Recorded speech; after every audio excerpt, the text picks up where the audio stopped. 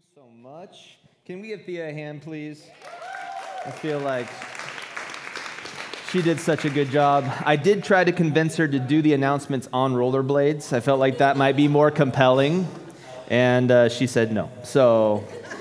And then with camp, yes, we did meet at camp. So when you hear my kids screaming, you can be thankful that camp is the reason why that is happening. So anyway, I'm excited. We have been going through a series on prayer, and it's about 3 months now that we've been talking about prayer, and we're not finished. And so I'm really thankful for that. We are not just learning about prayer, but we're trying to build a culture of people who take prayer seriously at Foundation Church. Can I get an amen? I don't really ask for that a lot, so when I do, I expect it. Now, our team has had two primary goals as we've worked on this. First of all, that our church would be involved in a vibrant prayer culture, but secondly, that we would believe in the power of prayer.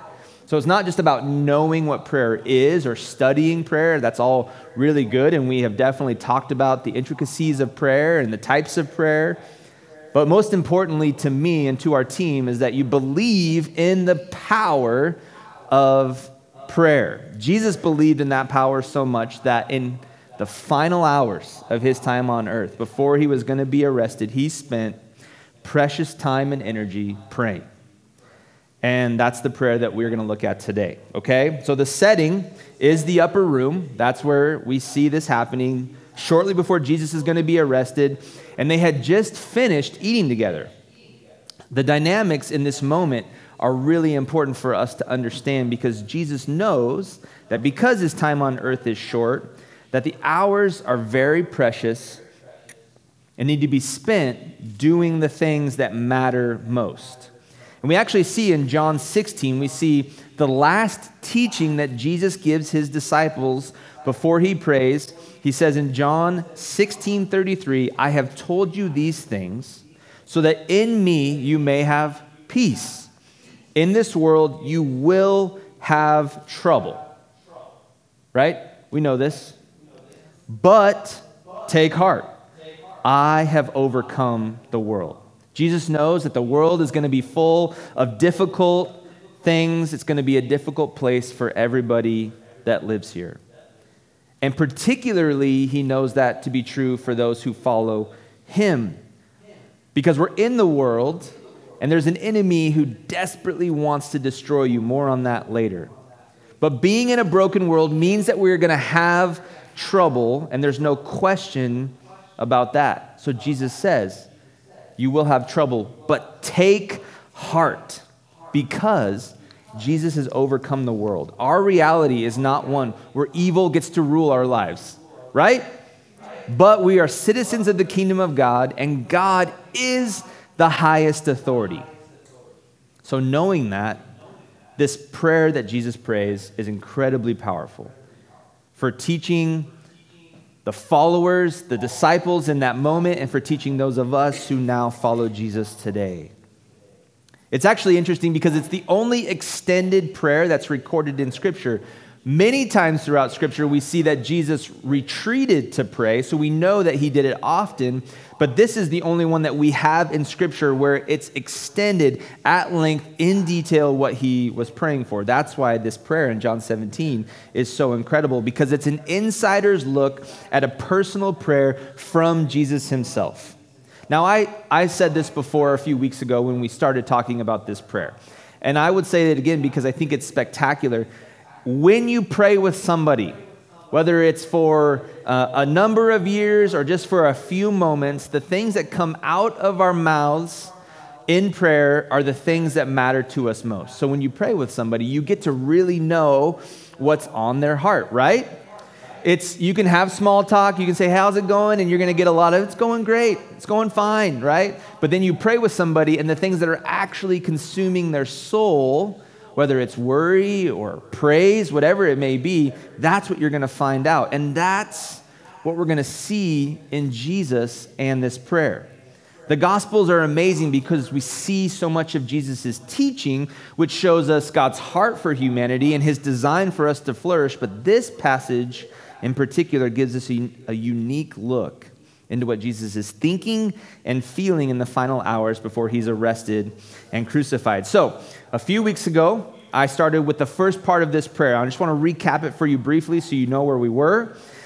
First of all, Jesus' primary concern is that God would be glorified. If you remember the early parts of this prayer, he prays that he would glorify God. And we talked about that. We talked about the primary aim of Jesus' life was to glorify God.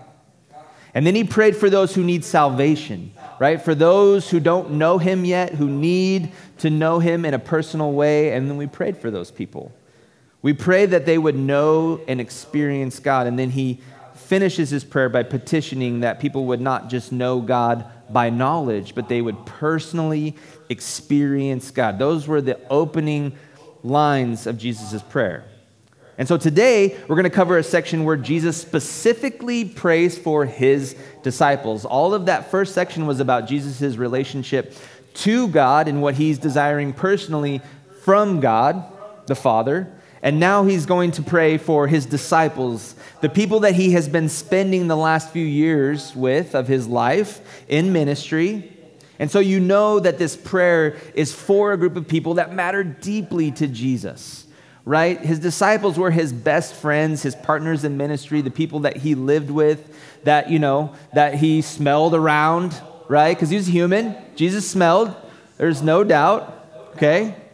The things that you do with the closest of people in your life, that's what Jesus did with these people, and now he's going to pray for them specifically. And so we're going to get into it. John chapter 17, if you're following along in your Bible, your app, or even on the screen, we're going to start with verses 6 through 10. It says this, I have revealed you to those whom you gave me out of the world. They were yours, you gave them to me, and they have obeyed your word. Now they know that everything you have given to me comes from you. For I give them the words you gave me, and they accepted them. They knew with certainty that I came from you, and they believed that you sent me. I pray for them. I am not praying for the world, but for those you have given me, for they are yours.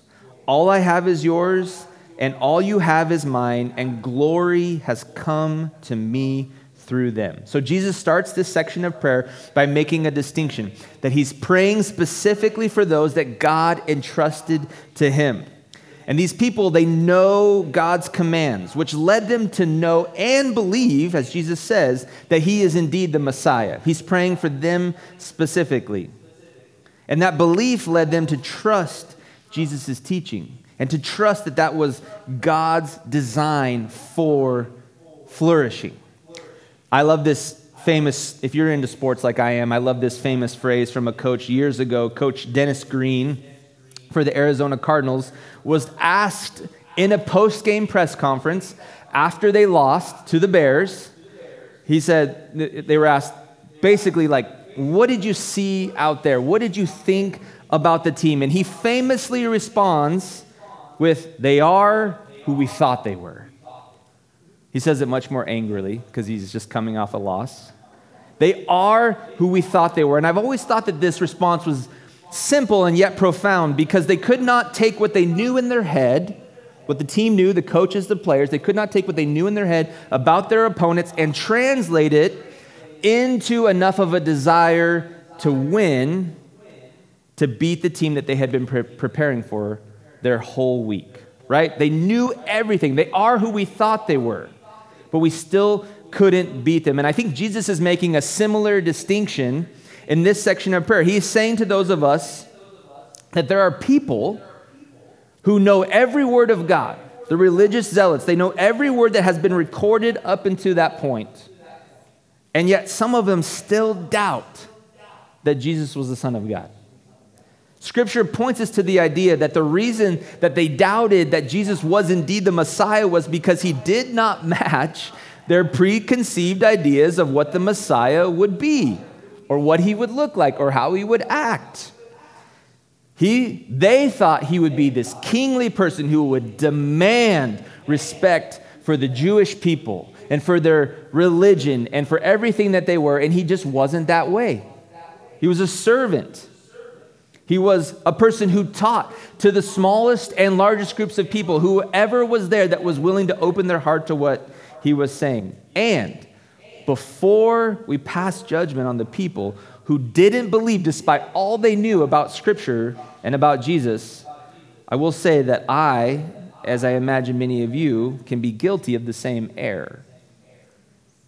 We must take the time to know and practice every teaching of Jesus, especially the ones that confront our current understanding and practice of faith. Ooh, that does not feel good, Pastor Rick. That's the process, though, of being sanctified. This may seem bold, but I feel like I needed to say it. I actually wrote it in my notes this morning. I've been wrestling with it for weeks. But if some area of your life has not been confronted by the teachings of Jesus, you either don't know the teachings well enough or you're not being honest with yourself. Right? Like if you, thank you, Chris. If you haven't been confronted by Scripture in a way that makes you feel uncomfortable, you either don't know Scripture well enough, which that's okay, or you're not being honest with yourself, and that's okay too. It's just not okay to stay that way. So when it does happen eventually, or maybe it's happened plenty of times, I want to welcome you to the club. Because I've been a member for a long time now. We can't possibly get it perfect, but Jesus did. You will not practice Christianity perfectly, but that's okay because you're in good company with me and those people that are sitting next to you. When Jesus taught, it definitely made people uncomfortable. And so when he says in this first section that he's praying for those people who believe in him so that they might hold tightly to his teachings, he's praying for a group of people who no doubt actually took what they knew in their head and they applied it in their heart and they had faith. Because Jesus wasn't just a good teacher. In fact, C.S. Lewis famously wrote this in his book, Mere Christianity, and I would highly recommend reading this. The quote's going to be on the screen. This is what he said about the idea of Jesus being a good teacher or a prophet, but not being the Messiah. He said, I am trying here to prevent anyone saying the really foolish thing that people often say about him, that is Christ. I'm ready to accept Jesus as a great moral teacher, but I don't accept his claim to be God. That is one thing we must not say. A man who was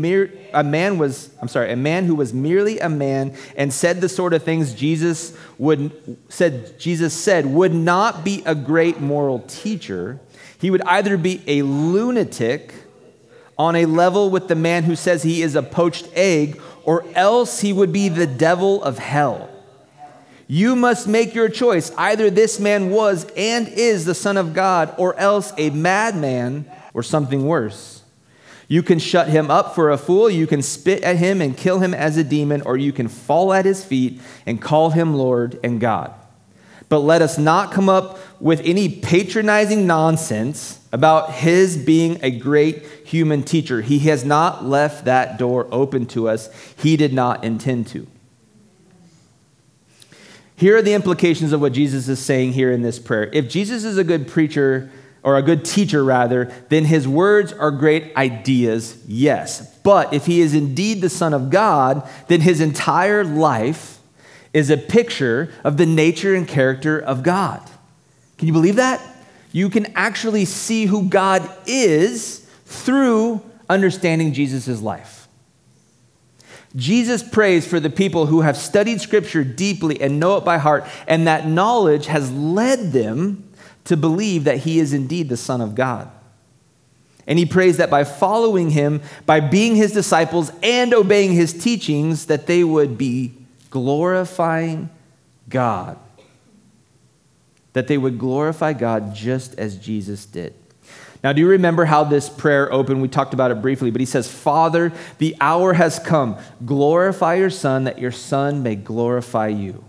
So even though Jesus is praying for his disciples, his primary concern is that they too, just like he would glorify God. That's his primary concern. And that's the theme that we're going to see throughout this prayer. And just like them, and just like Jesus, our primary concern should be to glorify God, right? If it's the prayer he prayed for himself and the prayer that he prayed for his disciples, then that is the prayer he's praying for you and I as well. Oddly enough, I know this feels foreign, but God's primary concern is not your career or your plans or your wealth or even your family. He is primarily concerned with you bringing him glory. And his design is that you take those good gifts that he's given you and you bring him glory with them. To take everything he's blessed you with, talents, money, influence, whatever it may be, to take those things and bring him glory. He didn't give them to you to squash them. He gave them to you so that you would glorify him much. That's how good God is to us. He gives us good gifts that he might be glorified. That's really good news. The prayer continues in verse 11. It says, I will remain in the world no longer, but they are still in the world, and I am coming to you. Holy Father, protect them by the power of your name, the name you gave me, so that they may be one as we are one. While I was with them, I protected them and kept them safe by the name you gave me. None has been lost except the one doomed to destruction, so that Scripture would be fulfilled.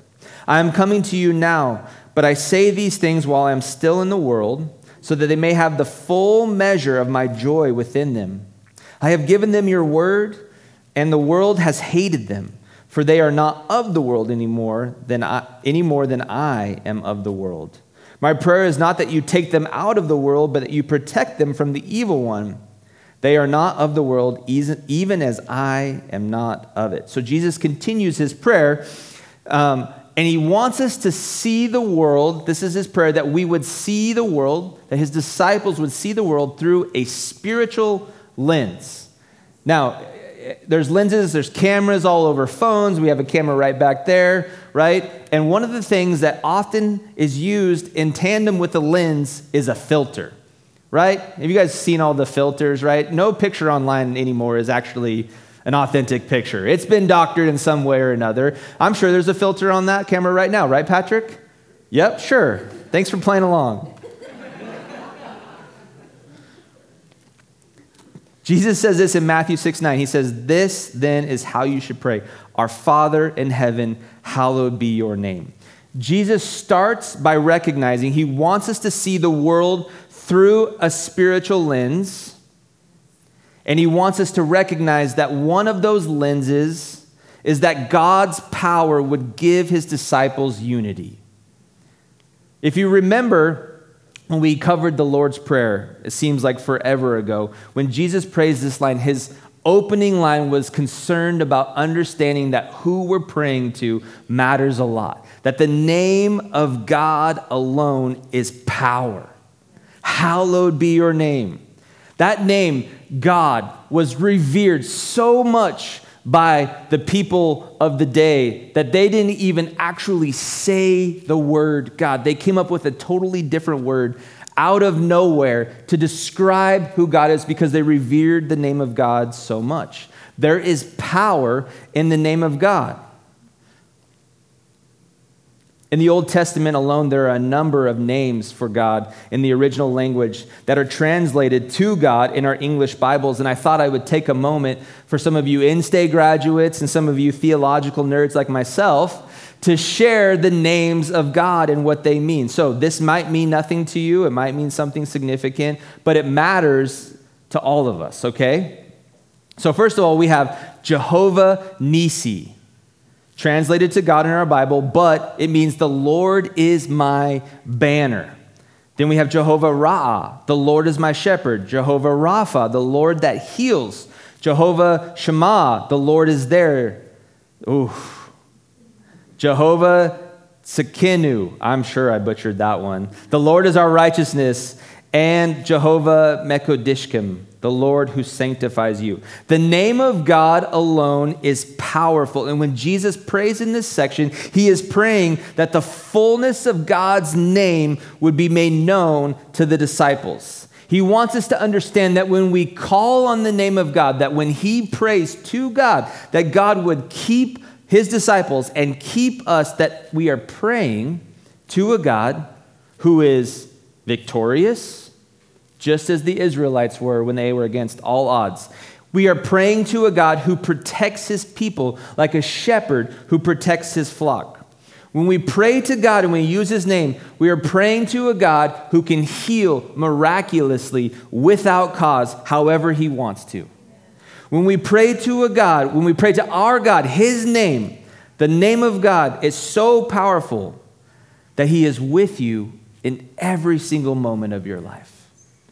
When we pray to God, we are praying to a God who is righteous on our behalf and makes us righteous. And when we pray to God, we are praying to our God who sanctifies us day by day, moment by moment. The name of God is powerful. And in this prayer, Jesus asks that his power, the name specifically in the power in his name would do something very specific. It's in verse 11. I'm going to read it to you again. He says, Holy Father, protect them by the power of your name, the name you gave me, so that they may be one as we are one. He's praying for unity. He's praying for us to be together. One of the most powerful tricks that the devil has in his arsenal is to divide us, to divide disciples, to divide Christians from each other, that we might turn on each other. But Jesus prays that we might be made one, not by our strength, but again, by the power in the name of God. That's the power we need. Jesus knew we needed it that badly that he prayed that God's powerful name would be what would unify us as Christians and as a church. I want to say this. God does not delight in our complaints about other believers. Can I get an amen? Amen. All right, I heard it. So I better not hear the other thing. No, I'm just kidding. He does not delight in our complaints about other believers. God does not delight in our criticism of other churches just because they're different from us. Right? If a person is following Jesus and they're giving it all they've got and they stumble and they fall, what do? We pick them up. We help them get back on the right track. If a church is following Jesus with everything they've got, but they sing different songs or they run programs that we don't love, we're still meant to cheer them on, right? We are meant to praise God for the hundreds, if not thousands, of unique expressions called the local church that are rooted in a love for Jesus, worshiping just like we are all over the world right now. God's name has power, and Jesus prays that that power would bring us unity, that we would see the world through a spiritual lens, and that filter would have unity written all over it. It's so contrary to how culture is leading us today, to divide and split and separate where you don't belong from where I belong. But God's name can give us unity. That's the prayer that Jesus prayed, that we may be one as God is one by the power of God's name. So the first filter he gives us is to see the world with the filter of unity. The second filter that Jesus prays for is found in verse 13, and that's the filter of joy. He says, I am coming to you now, but I say these things while I am still in the world, so that they may have the full measure of my joy within them. Jesus prays that we might have a full measure of joy. And not that we have to drum up that joy ourselves, but the joy comes from experiencing God. The joy that exists in the face of our troubles. The joy that exists in the face of being hated, as Jesus notes in this prayer. The joy that is the joy that exists in the face of great pain and great sorrow. So it doesn't always come off as happy. Let's not be confused about the type of joy Jesus is praying for. It doesn't come off as happy, because happy comes and goes with our emotions, doesn't it? We all know that. But the joy that Jesus prayed for is that joy that's deep down in the soul of a believer. Much like the aquifer is protected from the impurities of our world and our waste, right? It's being filtered out so that it doesn't get down to the deepness that keeps that water clean. Our joy is deeper than happiness. It's deep down in the soul of the believer so that it doesn't get ruined by the toxicity and by the brokenness of our world. That's the type of joy Jesus is praying for. And you might be in a season where that joy is really deep, really hard to get to.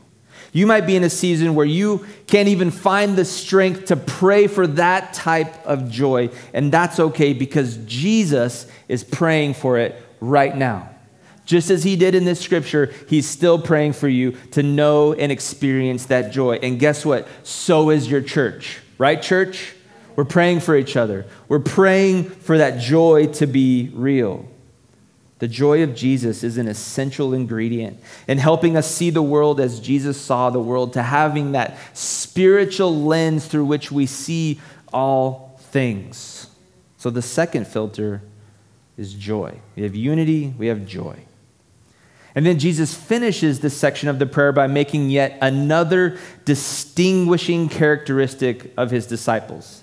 In verses 14 and 15, he says, I have given them your word, and the world has hated them, for they are not of the world any more than I am of the world. My prayer is not that you take them out of the world, but that you protect them from the evil one.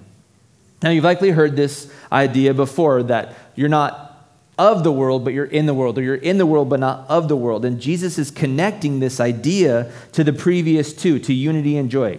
Jesus is saying that we will be distinctly recognized by the unity we have with fellow believers and the joy that we find in Jesus despite our circumstances. And this is the very way of living in this world that others will take notice of. And they will see the love of Jesus in action amongst his disciples. So much so that Jesus prays that we would not be of the world any more than he is, but that we would be in the world demonstrating this type of life. A life of unity and a life of joy. That's what he prays for. And then in verses 17 through 19, the last few verses that we have for the prayer, Jesus says, now sanctify them by the truth of your word. As you sent me into the world, I have sent them into the world. For them I sanctify myself, that they too may be truly sanctified. So Jesus finishes this section of the prayer for his closest friends, for his disciples, which would eventually filter down to us. And he asked that they would be sanctified by him. Now, what is sanctification? Sanctification is the process of being made holy. We see in 2 Corinthians chapter 3 a real good, in verse 18, it talks specifically about this. It says, and we all who with unveiled faces contemplate the Lord's glory are being transformed into his image with ever-increasing glory, which comes from the Lord, who is the Spirit. It says that we are being transformed day by day, moment by moment, into the image of God, who is indeed holiness defined. God is holiness, and he's transforming us, me, as broken as I am, day by day, moment by moment, into his image. And he's doing the same for anyone who has given their life to Jesus. It's happening with ever-increasing glory, which means you're not perfect today, and that's okay. And it comes from the work of the Spirit. So when Jesus prays that his disciples would be sanctified, he's praying that they would receive the holiness from God in an ever-increasing degree. So how does this happen? It can happen miraculously, but practically speaking, it happens through the Word of God by the power of the Spirit of God. God has given us the gift of Scripture to shape us, and he empowers us to apply that to our life through the Holy Spirit. That's why we push on reading the Bible and praying every single day, because they are to your soul as food and water are to your body. That's how God sanctifies us. But why is it important that we be sanctified? Well, Jesus notes it in his prayer. It's because we are sent into the world to continue the work that he established. So what is that work? Well, in short, it's the ministry of reconciliation. I'm going to read this section to you. I read it to you a few weeks ago. It's one of my favorite promises and reminders in all of Scripture. It'll be on the screen. 2 Corinthians 5:18 through 20 says, all of this is from God who reconciled us to himself through Christ and gave us the ministry of reconciliation, that God was reconciling the world to himself in Christ, not counting people's sins against them. And he has committed to us the message of reconciliation. We are therefore Christ's ambassadors, as though God were making his appeal through us. We implore you on Christ's behalf, be reconciled to God. And I know that you have heard me say this, but I'm going to say it again. The God of the universe, the creator of heaven and earth, sent his Son to establish the work of reconciliation between himself and humanity. And guess what? He chose us to continue to make that appeal. He chose us. He chose each one of us, despite all of our flaws and our shortcomings, to continue that appeal. But how does this look practically, right? I know that that's often a question I ask myself. How does this look practically? And I think it can look a lot of ways, but we have certain ways that it looks in this particular passage alone. First of all, we know that it means we're not holding people's sins against them. It says it right there in verse 19, that God was reconciling the world to himself in Christ, not counting people's sins against them, but instead we give them the message of reconciliation, the good news of the gospel. That sounds so nice to hear. It's so warm to the heart, but when it comes down to me not holding someone's sin against them when they have wronged me, that's hard, right? But remember, Scripture is meant to confront us as much as it's meant to encourage us. Jesus prays that we would be changed by Scripture. Everyone has a sin that they wish people would stop holding against them, while simultaneously holding on to something else against another person. But as we see here, that's not our responsibility. We are not to hold people's sins against them, but instead we are to give them the message of reconciliation. And this is how I want to close. I think there's two things that this looks like practically. I think it means that we preach the gospel to ourselves and we practice the gospel towards others. I think the message of reconciliation, the work, the appeal that God has given to us to help other people see the beauty of reconciliation is that we first preach the gospel to ourselves and then we practice the gospel towards others. In John 13, Jesus says, "A new command I give you, love one another. As I have loved you, so you must love one another. By this, everyone will know that you are my disciples, if you love one another." In other words, we are to walk the talk.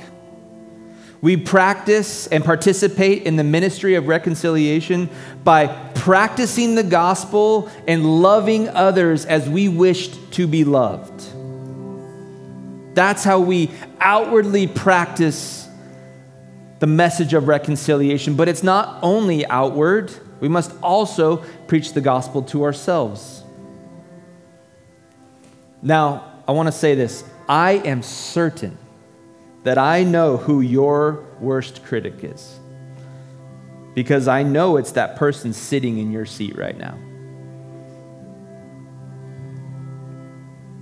Your worst critic is sitting in your seat right now. You will beat yourself up way more for the things that you think make you fall short or seem not worthy of the love of Jesus or the love of others, whatever it may be. And it's born out of these things that consume our soul, out of the lies that the enemy uses to tell you that you shouldn't be worthy, or that you are shameful, or that you are not good enough.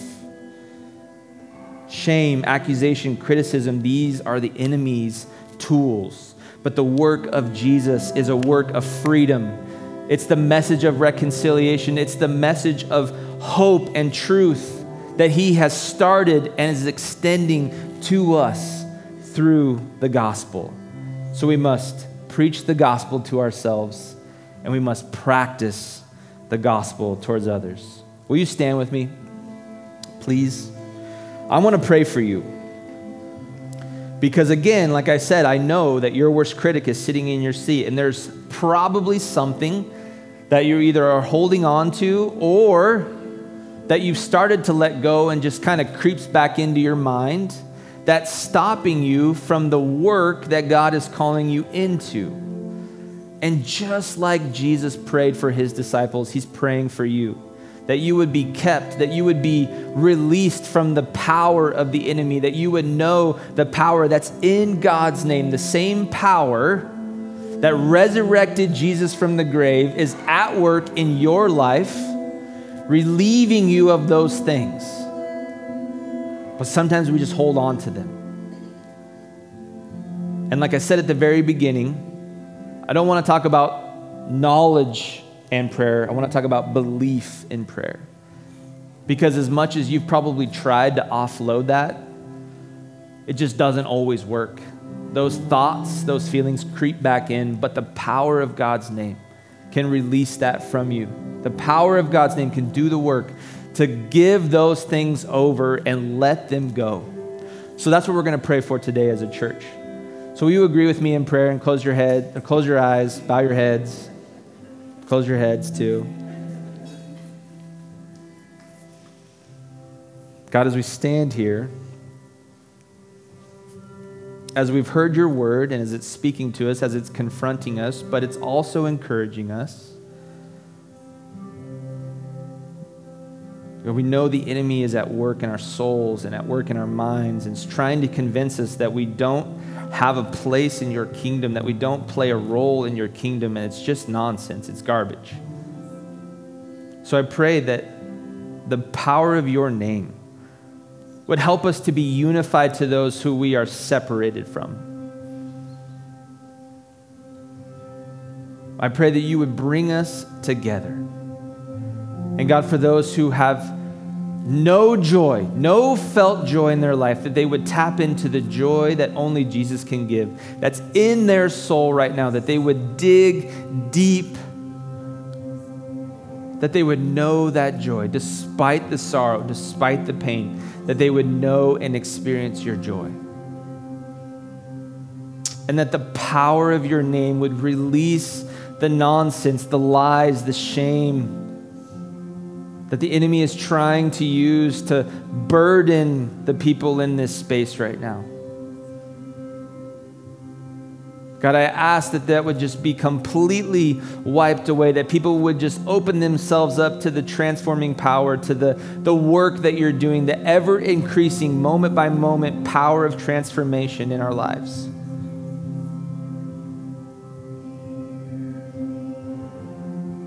And God, I pray that it would start with belief in Jesus. Without Jesus, we have no hope. So I pray that the people who are in this space that are still wondering, still doubting, who know that Jesus is the Son of God, but they have yet to believe, that they would believe that Jesus is the Son of God. That they would pray authentic prayers to the powerful name of God because they know and believe that Jesus came and did the work on the cross. There is so much joy in that. There is so much unity in that. There is so much freedom in that. So God, I pray that that would be the reality for every single person here. And that God, as we carry the ministry of reconciliation into the households that we know and that we love, to the family members, to the children and the parents that we love that don't know you, God, I pray that it would overwhelm them, that your love would overwhelm them. We ask that in Jesus' name. Amen. All right, we're going to sing.